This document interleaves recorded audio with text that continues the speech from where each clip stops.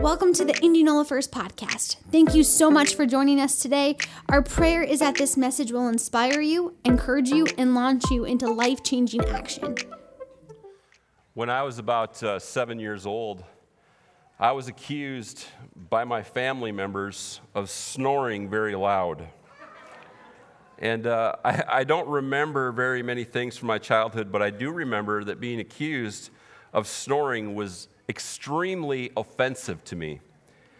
I adamantly argued that I was innocent of these outlandish allegations, and I refused to believe that there was any truth to it at all. And in my young mind, snoring was something that old, very overweight people did. For some reason, that's what I thought. Not someone like me. I was a kid, probably didn't even weigh 60 pounds yet. And somehow, I was apparently keeping everybody up at night. No, I didn't snore. I never snored. And if you want to see a little guy with a great big temper, just keep telling me that I snored. It was probably the teasing of my older brother and younger sister that really got me upset about it. Making fun of my snoring was fighting words to me.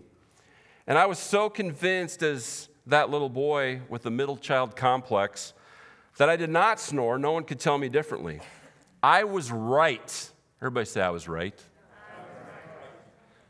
And they were all wrong, and they were just all picking on me for their own amusement because I didn't snore. Then one night, without any knowledge that this was going to happen, my dad got out the family Panasonic cassette tape recorder. Some of you don't know what that is. It's a little box thing like this. And it's strange. I can still hear his voice in that recording. It was very heavy. It was a very heavy whisper that said, "It's such and such night and such time, and I'm standing here next to Barry while he's sleeping, and this is the sound of him snoring." And it was loud. It was overwhelming proof that I was, in fact, a loud snorer. And to deny this now was, at that point in my life, was to call my dad a liar, like he staged it or something, which would not have gone well for me. I've talked enough about my dad. You guys know you wouldn't, as a kid, go up against a dad like that. You just wouldn't do it. And that's awesome, by the way, right? That's awesome. My family laughed about it. My siblings continue to make fun of me for it. And when I look back now, it wasn't really all that big a deal. If I would have just admitted that I was a law sawing machine, I probably wouldn't have been razzed so much. And to this day, every time I wake up in the middle of the night and I roll over to notice that my wife has retreated to the guest room to get some sleep, I'm reminded that sometimes I do in fact snore. And let me say this to Alyssa. Thank you for just having the attitude of, I want my husband to sleep. If he's snoring, he's really sleeping well. So she moves. She doesn't wake me up and say, "Get to the other room because you're keeping me up." And it can go both ways. I get it. But I'm just saying thank you to you because she always does that for me, even though I don't know I'm snoring. My point is there are times in our life when we absolutely believe that we are right. We are right, when in fact we're wrong. And those times are not just reserved for when we're children. It probably has happened to all of us multiple times through every stage of life. Nobody likes to be wrong, right? Especially when they know they're right. I mean, like the old saying goes, I thought I was wrong one time, but I was mistaken. In our scripture today, and we've been in this FOODIES series for a few weeks now, but in our scripture today, we'll read about a couple of foodies, but one in particular, who absolutely believed that she was doing what was right and that her sister was not. So we're going to jump into Luke 10, 38, 42. And as we've been doing, let's stand and read the scripture. I promise this is a short one. This is only 4 verses, or 5 or something like that. Okay? Let's read it together. As Jesus and his disciples were on their way, he came to a village where a woman named Martha opened her home to him. She had a sister called Mary who sat at the Lord's feet listening to what he said. But Martha was distracted by all the preparations that had to be made. She came to him and asked, "Lord, don't you care that my sister has left me to do the work by myself? Tell her to help me." "Martha, Martha," the Lord answered, You are worried and upset about many things, but few things are needed, or indeed only one. Mary has chosen what is better, and it will not be taken from her. Lord, help this word just sink into our hearts. In Jesus' name, amen. You can be seated. Thank you for doing that. I think God's word is worth standing up for sometimes, don't you? Probably all the time. Well, first of all, I want to get into some foodie facts about these two sisters. Mary and Martha, they're some of the most famous women in the Bible.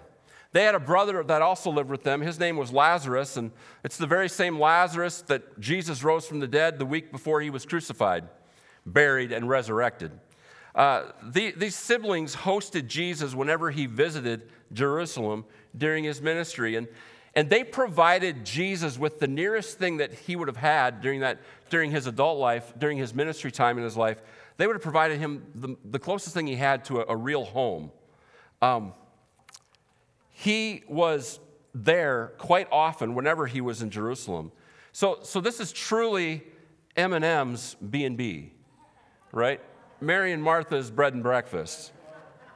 So Mary and Martha, they lived in Bethany, which was just a small village about 2 miles east of Jerusalem. And I want to show you a map to where this is at. And that's not very big, I guess, but maybe you can kind of see it. You see the square there. You might be able to see Temple Mount right there. And if you go down south from there just a little bit, the outline there is of the city of Jerusalem. And you go east a little bit, you might see the Mount of Olives up there, the Mount of Offense. But you come down here, there's a road. I wish I had a pointer. I should have got a pointer on me, shouldn't I? But just to the east, about 2 miles, kind of off between, or just south of the Mount of Olives, was the town called Bethany. And that's where the home of Mary and Martha was. Just a little east, a little bit of a walk. You had to kind of walk around the Mount of Olives a little bit to get over there. But that was the place, Bethany, which was, again, just 2 miles east of Jerusalem. And Bethany is where the Mosque of Al-Uzair is located. And it's why I bring that up is because it's located right above the tomb of Lazarus. This is the place where Jesus said, Lazarus, come forth. It's the place where Lazarus was raised from the dead. Very significant place. But on top of it, currently, on top of that tomb, there is a mosque, the Mosque of Al-Uzair. And because of our current events, and I appreciate Brother Gail praying for Israel this morning. You know, Israel declaring war yesterday. Let me just say that these places we read about in the Bible, they're the same in which all this political and all this religious turmoil is happening. It all connects, though, church. It connects. I want to show you a map real quick of Israel and the surrounding countries. This is a little bigger. And some of you might not understand all this when you see it on the news, but you see Israel there, and you see where it says Gaza Strip. There's a little white, just a very little faint white little section. That is where the missiles are being fired into Israel even as we speak. Firing in everywhere, every which way they can. And there's a group there called Hamas, who is a terrorist group. They want to be treated like they're a state, but they're just a terrorist group. They want to have total control, which they pretty much do, over the Gaza Strip. That's been given to them by Israel. Israel has been very wonderful in trying to promote religious freedoms and things like that. That's why there's a mosque in the middle of Israel. I mean, they're the Jewish people, right? And about 70-80% of the population in Israel is actually Jewish. Now, you have some population of Muslim there as well, and there's sites all over Israel where Muslims can go in and be a part of their worship because they have freedom of religion in Israel. Now, that may be coming to an end because you give terrorist groups a little bit of, you give them a little bit, an inch, and they take a mile, right? And terrorist groups, you give them an inch, they take as much as they possibly can. They slap you in the face over it. And so just prior to Gaza and the Gaza Strip and Hamas, they're firing missiles in Lebanon to the north, you have Hezbollah, who's also a terrorist group, a Muslim terrorist group. They're firing missiles the other way. And you see Israel getting closed in on a little bit. And I just wanted to bring that to your attention because it's significant. As Christians, we can become arrogant about our salvation, and there are those that look down on the Jewish faith because of their rejection of Jesus as their Messiah. And there's been times in our history, there's times even right now in America where Jews are actually being discriminated against, maybe more than any other group, and it's never talked about. And I'll tell you why. Because the spirit of the Antichrist is at work, and he hates God's people. And the Jews, even though they did reject Jesus, are still God's chosen people, and God will make a way when there doesn't seem to be a way with them. And they will be saved. They are our brothers and sisters. We have been grafted into the vine. We get to be a part of God's holy, chosen people because we've been adopted and grafted into the vine. These are the original people that were chosen, the descendants of Abraham. We got to be very careful of speaking against God's chosen people. And I just got to say this, and I don't really care if it steps on anybody's toes because I just don't. But we must elect candidates that are 100% for backing Israel in a very strong way. You know, Romans 11:25 says this, I do not want you to be ignorant of this mystery, brothers and sisters, so that you may not be conceited. He's talking to Gentiles here. This speaks to us. Don't be conceited. Israel has experienced a hardening of the heart, he's talking about, in part until the full number of Gentiles has come in. So we could sit there and say, why aren't the Jews following Jesus? And there's a ton of Jews that have turned to Christ and are Messianic Jews. They believe in the Messiah. They believe that it's Jesus Christ. But God is waiting till the number of Gentiles that he has planned for reaches that number he's planned, till we've come into the kingdom of God, and then things will just begin. I'm sorry, but you watch the news at all yesterday, and you're like seeing the Bible unfold. You can't deny that. It was happening, and it's still happening. And I'm taking a little time here because I think it's just significant, and it does tie in with what we're talking about today. On May 14th, 2018, President Trump officially moved the U.S. Embassy in Israel from Tel Aviv to Jerusalem. That was a bold move. He also declared the city of Jerusalem as the recognized capital of Israel, another bold move. All these things that are happening are important to us to recognize as Christians.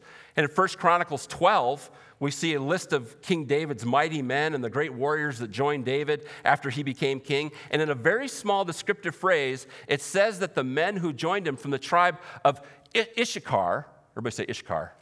Issachar. So they were part of one of the 12 tribes of Israel, but the men that were from the tribe of Issachar, it says about them, and it doesn't say this about any other of them, any other tribes, it just says about them, that they were men who understood the times and knew what Israel should do. I thought about that. How did they know? How did they understand the times? And how did they know what Israel should do in that moment? Well, it's a long time ago, but the tribe of Issachar's mantle, what is understood of them is that they were very excellent in their studies, or they were scholarly, you could say. They were studious men who studied not just the stars and mathematics, but they studied the Torah as well. And the Torah is the first 5 books of the Bible, if you didn't know that. All written by Moses under the influence of the Holy Spirit. And it's all that they had in reference to the Word of God at the time. And so these guys from Issachar, they absolutely studied the Torah and they knew the Word of God. We need to be men and women who understand the times and know what to do. That word understands, if you look at it translated in the Hebrew, from the Hebrew, and you look at the original word, it implies not just understanding, and I get it. It's a deep understanding. A deep understanding to the point of conviction.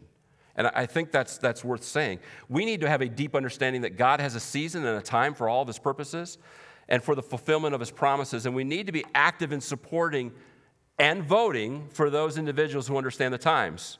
We've had political figures in the past who understood and have acted. We've had politicians who have not understood everything, but God used them in spite of them, right? We've seen that. And we've most certainly had presidents who didn't understand it all and have funded the very countries and terrorist groups who are surrounding Israel and continually attacking them. I mean, this is big stuff, and we need to be supporters of Israel.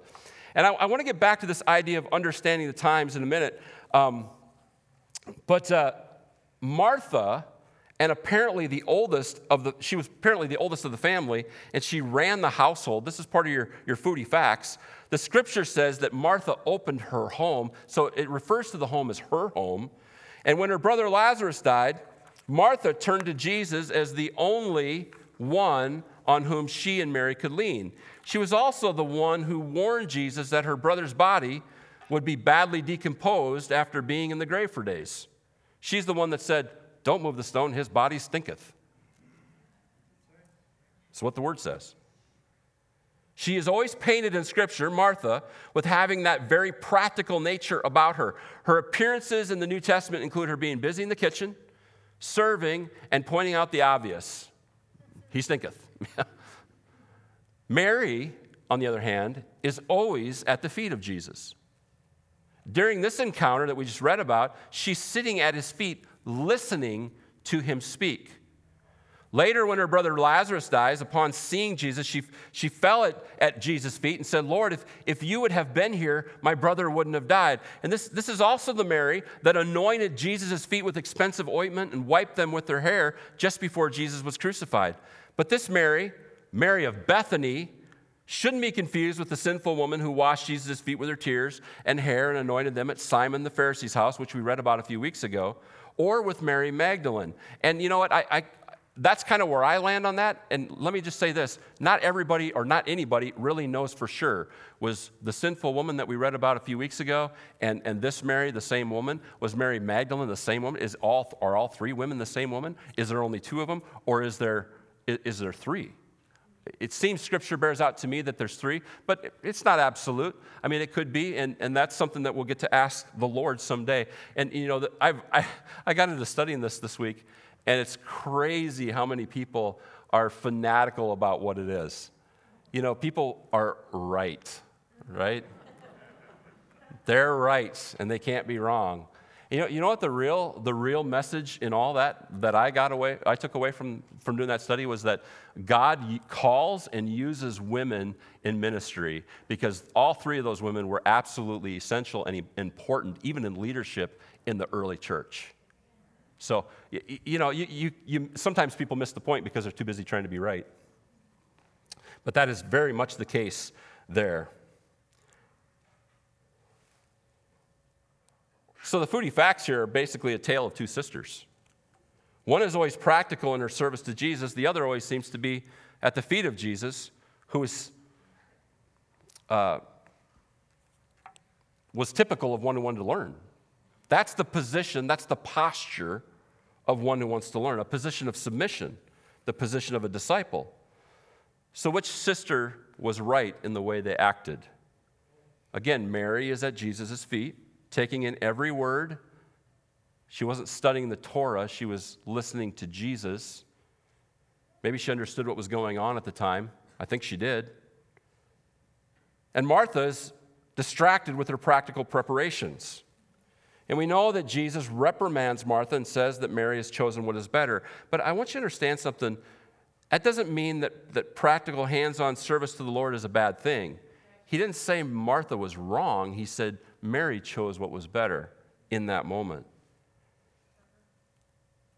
It's amazing how Scripture can do this, but the 4 little verses that we read presents a real dichotomy that has had implications throughout church history at how we best serve Jesus. I mean, this is real life problems, okay? This is where the church can sometimes be at. Is it in doing? Should we serve the Lord by doing, which is to the extreme could result in a works-based faith, or do we serve Jesus best by just never leaving his presence, which to the extreme could result in some kind of isolation from the world kind of attitude? Should we always be just studying his word and praying, or should we see the mammoth amount of spiritual work there is to do and get doing it? And of course, this branches out into all sorts of topics, spiritually speaking. Do you go to the doctor when you're sick, or do you get in his presence and believe him for your healing? Do you receive some kind of counseling when you're feeling overwhelmed and anxious, or do you just need to get into the word and be in prayer more?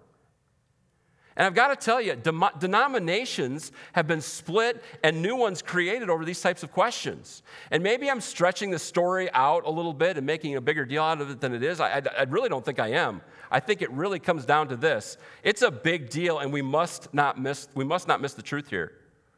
And this is where the meat of what Jesus taught these foodies in this moment comes into play. Where's the beef in this, right, in this story?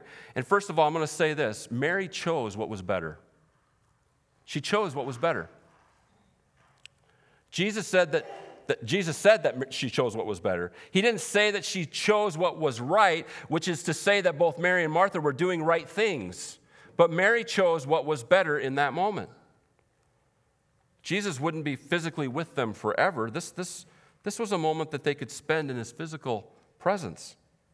This was the Word of God teaching the Word of God. Think about that. You could say that the Rhema word, the spoken word, was teaching the Logos word, written word, and it was the living word doing the teaching. I mean, it's a pretty amazing thing whenever Jesus teaches in the Bible. It was a significant moment whenever Jesus taught, but his teaching here was very personal and private. This was in the confines of their home. He was sitting right there. It wasn't to the masses. There wasn't all this stuff going on around them. Jesus was teaching right there, and it was kind of a perk for being hospitable to him. Mary recognized that this was special, and she chose to ignore the duties that she would have normally been expected to do. Duties that her sister Martha was still expecting her to do. And I can only imagine what it must have been like to hear teaching from the physical mouth of the author of all truth. What is that?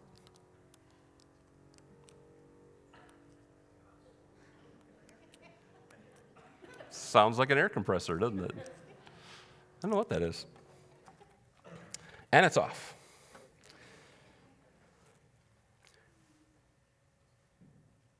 Mary took the position of a learner and not a servant.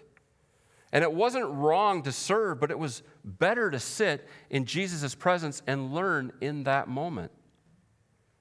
I believe that we could take a lesson from Mary here. Remember the warriors from the tribe of Issachar? They knew the times because they studied. They studied mathematics, they studied stars, they studied the Torah, the Word of God. They knew what was going on. They understood the times they were in. And we have access. This was Mary. She's listening to Jesus. She's learning from him. She's taking the time to sit with him and hear what the Word of God himself is saying. And Jesus is the Word of God, right? You know that. Amen. It says in John 1:1 that in the beginning was the Word, and the Word was with God, and the Word was God. The Word was God. So they understood the times they were in. Mary understood. And we have access to biblical study guides and materials, like no other generation has ever had. Everybody take out your phone for a second. Do you know what kind of Bible apps you can have on your phone? You got the DAB, which reads the Bible to you a little bit every single day until you got the whole Bible read in 1 year. You've got the YouVersion. You got all sorts of Bible apps. I have a Greek, Hebrew, a lexicon concordance on my Bible. It's an app you put on there, and any word that's in Scripture, you can hit it, and it will tell you the original word in Greek or Hebrew, and then it will define it. So you can get even a deeper meaning. There's all sorts of apps out there, right? All sorts of study guides, all sorts of Bible studies. You all got Right Now Media. You got classes coming up, the 2 classes that are going on, plus prayer, which there's teaching that goes on in there too, and Darwin does a great job in there. There's all of this stuff that we have available to us to get the Word of God, to sit in the presence of the Word of God himself. And many of us just don't do it, and we don't understand. And why is that? Is that because we live in a microwave generation that just wants everything quick and easy? I don't have to learn my instrument. I just watch a 5-minute YouTube video, and poof, I'm a guitar player. How many guitar players know that doesn't work that way? But I can guarantee you right now there's people who think it does. Oh, let's watch a video on how to play the piano. Oh, I learned a couple things. I got it. I'm a piano player. I can play. Well, that really stinks for those of us that played for 40 years to try to keep learning and keep playing and keep, oh, I wish they would have had a video back then. Nothing comes easy in reality. None of that stuff comes easy. And the Word of God, knowing it and understanding it and being it, that's not something that just, you can come to church once a week, maybe a Wednesday night here or there, and be like, I'm a super Christian, I know the Word of God.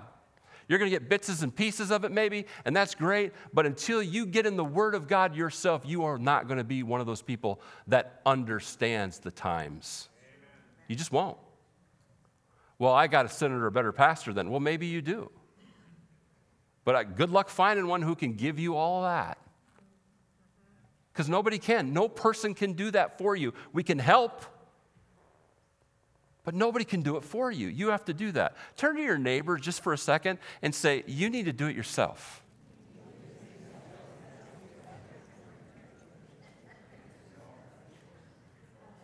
Raise your hand if that convicted you when your person you're sitting by said that to you. I mean, come on. We need to get in the Word of God ourselves. We absolutely do. It's not about, well, I listen to podcasts and until you open that book, blow the dust off of it, open the book and really get into it, use the apps, use the guides, the study guides, go to church, hear the messages, listen to the podcast, do all that. That all enhances you getting in the book. But you got to get in the book.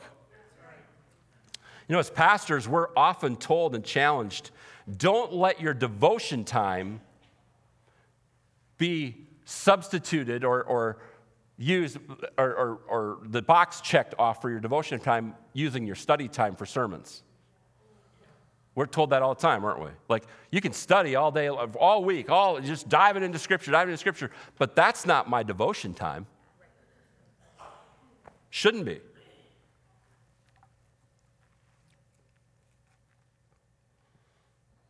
Mary, I think, understood the times. She was at his feet, listening to the Word. She knew in that moment, it's better to sit here than to go about my daily tasks. And all this study stuff that we have, all these things we have access to, guess what?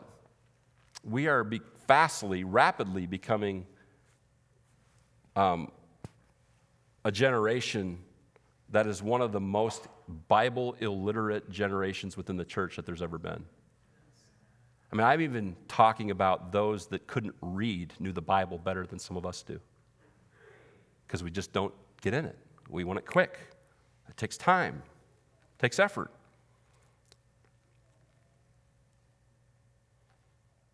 As things unfold within our world, we need to have a deep understanding of what is happening. And we should know the times and season we are in, spiritually speaking, because of our commitment to the study of the Word of God. Mary was learning. She was sitting in the Lord's presence, studying, listening, spending time with Him, allowing the Holy Spirit to lead her. We need to do the same thing. She took the posture of a student submitting to the teacher. We need to take the same posture. We need to submit to our teacher, the Holy Spirit, and let Him lead us into all truth as we consume the Word of God. And Martha was giving her sacrifice, which wasn't wrong, but Mary, I think, knew that to obey in that moment was better than sacrifice. She just wanted to be with Jesus. I mean, we sang it this morning. Give me Jesus, give me Jesus. You can have all this world, all the things that we have to do. You can have it all, but just give me Jesus.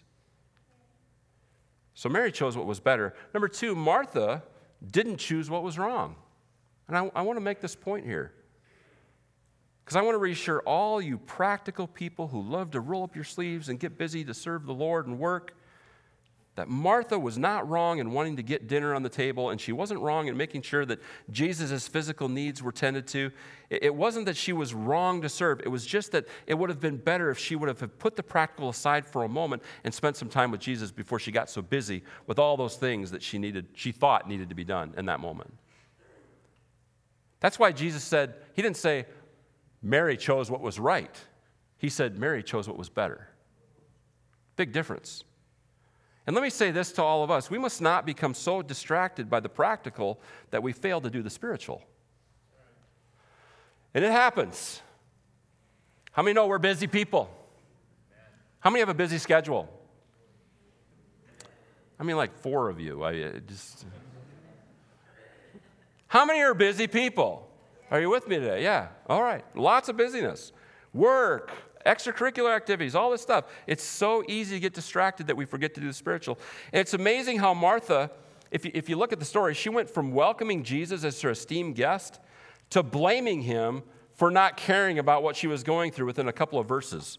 Verse 38 says, she welcomed Jesus into her home. Oh, Jesus, come on in. Come join us. Our house is your house. You know, we're going to feed you. We're going to take care of you. You can land here. You can rest here. Relax, chill out, take a break.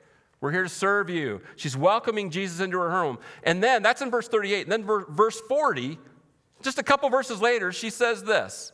And it's so amazing. She says that she came to the Lord and asked him, Lord, don't you care that my sister has left me to do all the work myself? Lord, don't you care about me? Lord, don't you care that my sister is sitting there not doing all the work and I'm doing all the work myself? And then she says this, and this is gutsy, this is bold. She says this to Jesus, tell her to help me. Tell her to help me. Like, we can walk around and command Jesus. She doesn't even say please. She just says, tell her to help me. Oh, Jesus, come into my home. 1 verse later, tell her to help me. It just seems very odd to me that it went south so fast. Mary, now picture this, Mary is sitting there, so she can totally hear what Martha is saying, and Martha knows it. Martha is trying to address her issues with Mary by accusing Jesus of not caring. I thought about this, and I thought, is this a little passive-aggressive or manipulation, or is something going on here?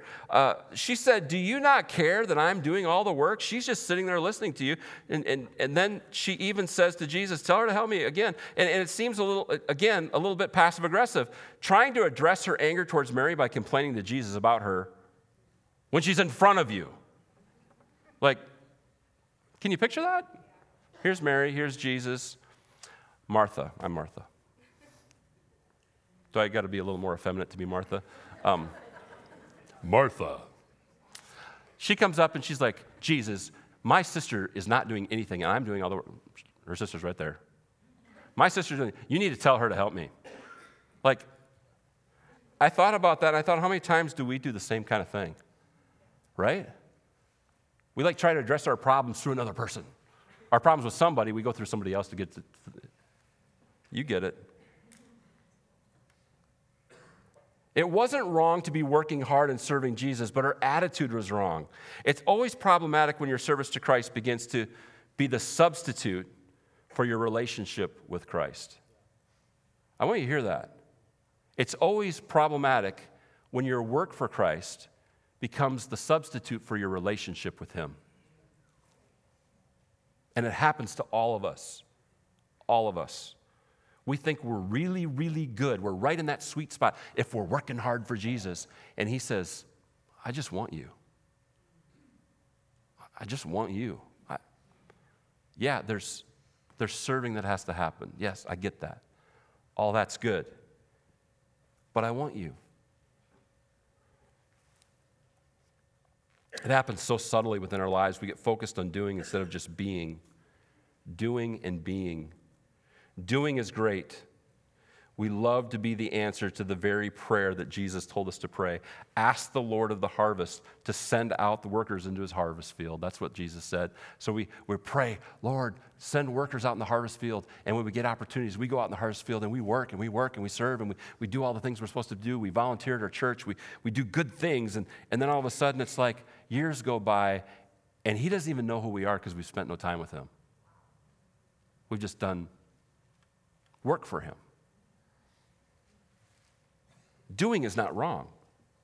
It just becomes a problem when we let our doing distract us from our being. And being is great. But if your being, and hear me, never prompts you to do, at what point does the authenticity of your faith come into question? And I'm kind of going back and forth here because this is the problem, right? Do we do or are we to just be? James 2:14-17. What good is it, my brothers and sisters, if someone claims to have faith but has no deeds? Can such a faith save them? Suppose a brother or sister is without clothes and daily food. If one of you says to them, go in peace, keep warm and well fed, but does nothing about their physical needs, what good is it? In the same way, faith is by itself, if it is not accompanied by action, is dead. Real faith always puts feet to itself, right?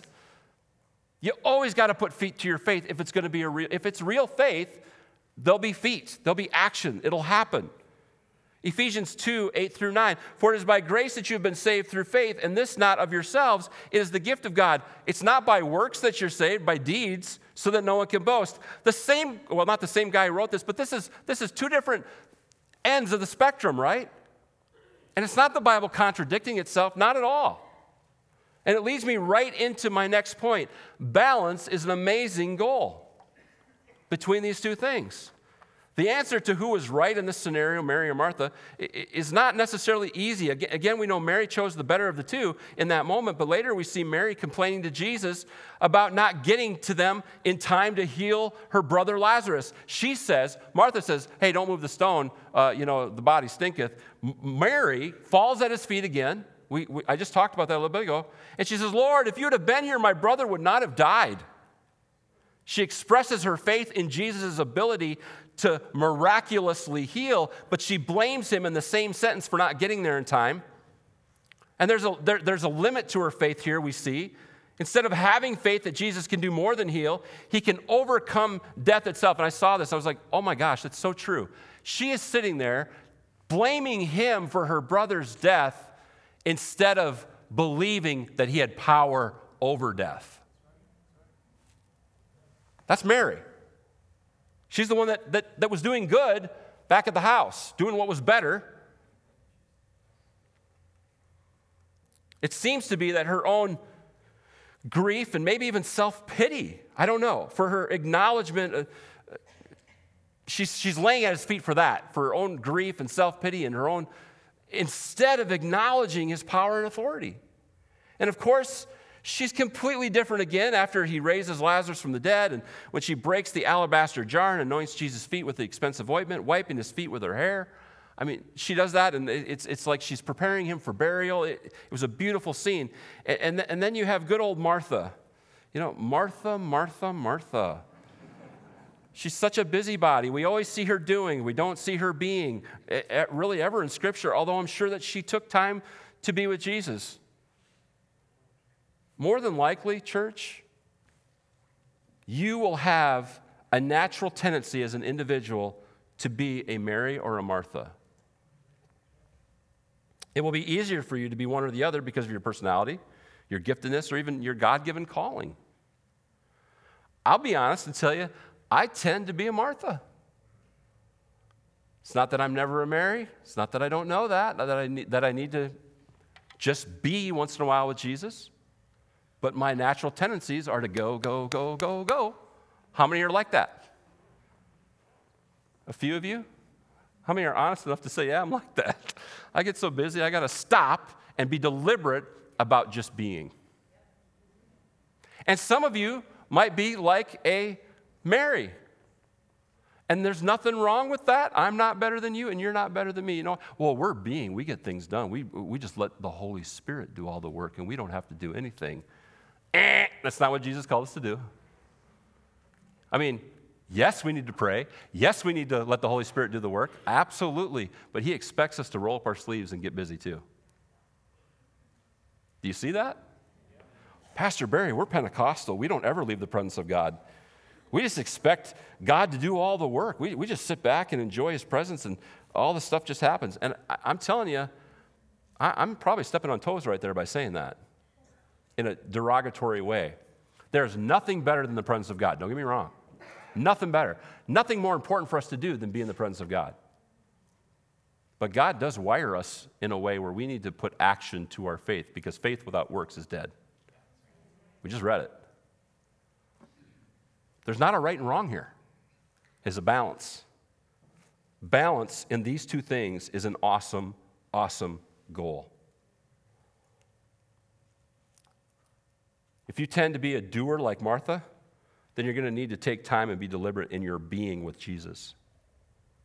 Work hard serving him, but be very intentional about getting in the Word and spending time in prayer. You got to if you're a doer. If you tend to be like Mary and it's easy for you to just be in the presence of Jesus, prayer comes easy, getting lost in his word comes naturally for you, then you must also be careful not to let that become the end of your faith. Faith must have feet if it's authentic. We're not saved by works, but faith without works is dead. Don't make the mistake of choosing sides on this. We all need to be balanced in both our being and in our doing. How many are more like Mary? Raise your hand. If you're more like Mary, it's easy for you just to be in the presence. Raise them up. Come on. We're family. There's like 5 of you. How many hate voting and you're just not going to vote on anything I say? Yeah. Well, you just did. So, now you're not. It's not true because you voted. If you're a Mary, I envy you. I do. Because I wish it would be that easy for me. Like my anxiousness and my get-her-done attitude wouldn't get in the way sometimes, and it does sometimes. But if you're a Mary, I would hope that you would envy the doers a little bit and not just become, well, I spend time in his presence and you don't. Because the fact of the matter is, Mary had responsibilities that she wasn't doing. Now, she chose the better thing in that moment, but how many know she probably should have worked extra hard and did extra work later to make up for what she wasn't doing in the moment? She chose what was better, no doubt. But that doesn't mean she's relieved of all duties. I think when we look at one another as, wow, that's an amazing gift, I need to be around that so I can soak some of that in. Jared said something about a sponge today. Let the Holy Spirit just let's saturate us like a sponge. Wouldn't it be cool if when we're around other people that are maybe lean the opposite direction in this from us, that we would kind of soak up some of that and they would soak up some of us, and then we would become balanced in that?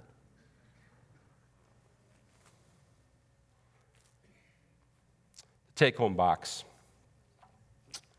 We are usually pretty sure of ourselves and how we live.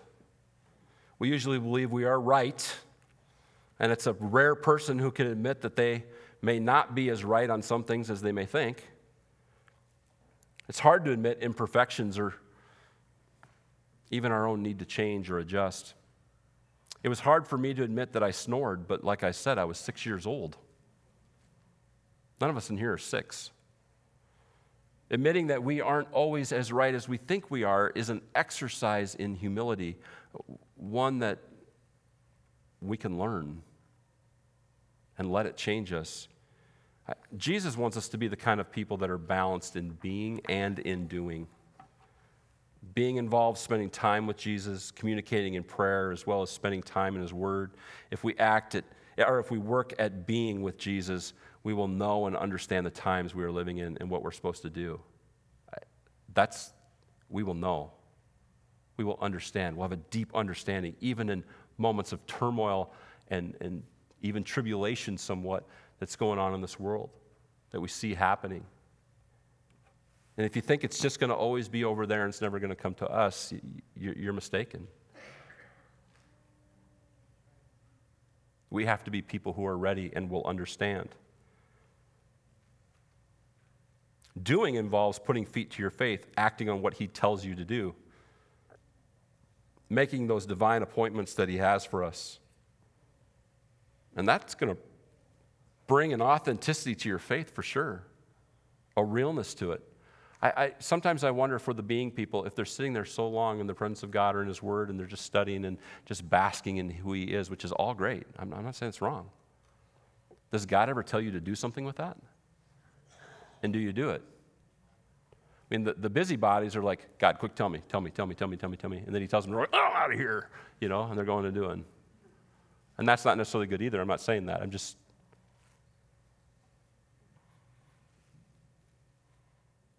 One or the other is never the best choice, generally speaking. It's a balance between the two. Sometimes you need to, you just, in the moment, in that right moment, you just need to sit there in the presence of God, soaking it in. And other times you need to get up and go to work. It's a combination of both as we're led by the Holy Spirit. And so I want to challenge you today with that. It's 11:30. I did it right on the mark. See that? I looked up and it changed to 30. 11:30. I just want to challenge you with this, that balance is not easy. And to know that you know that you know that you're right in this, maybe you're not. Maybe you are. I'm not accusing anybody of not being balanced. But how many would stand this morning and just say, I need to be more balanced? Is there anybody that would stand? Go ahead. If that's you, if that's your heart, stand up. Say, I need to be more balanced in this. I need to be being, and I need to be doing. Be listening to the Holy Spirit in all of it. Some of you got this all figured out, and that's great too. But I'm going to ask Pastor Donnie to come up and pray, close us in prayer this morning. And we will see you at Life Group tonight. God bless you.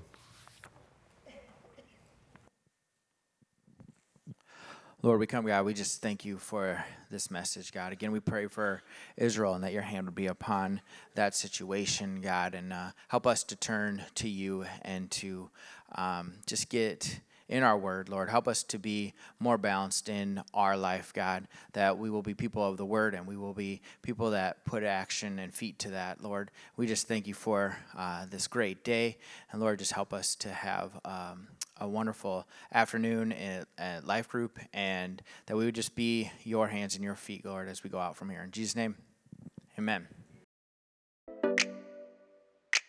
Thanks for being a part of the Indianola First podcast. Join us next week to stay updated on our latest messages.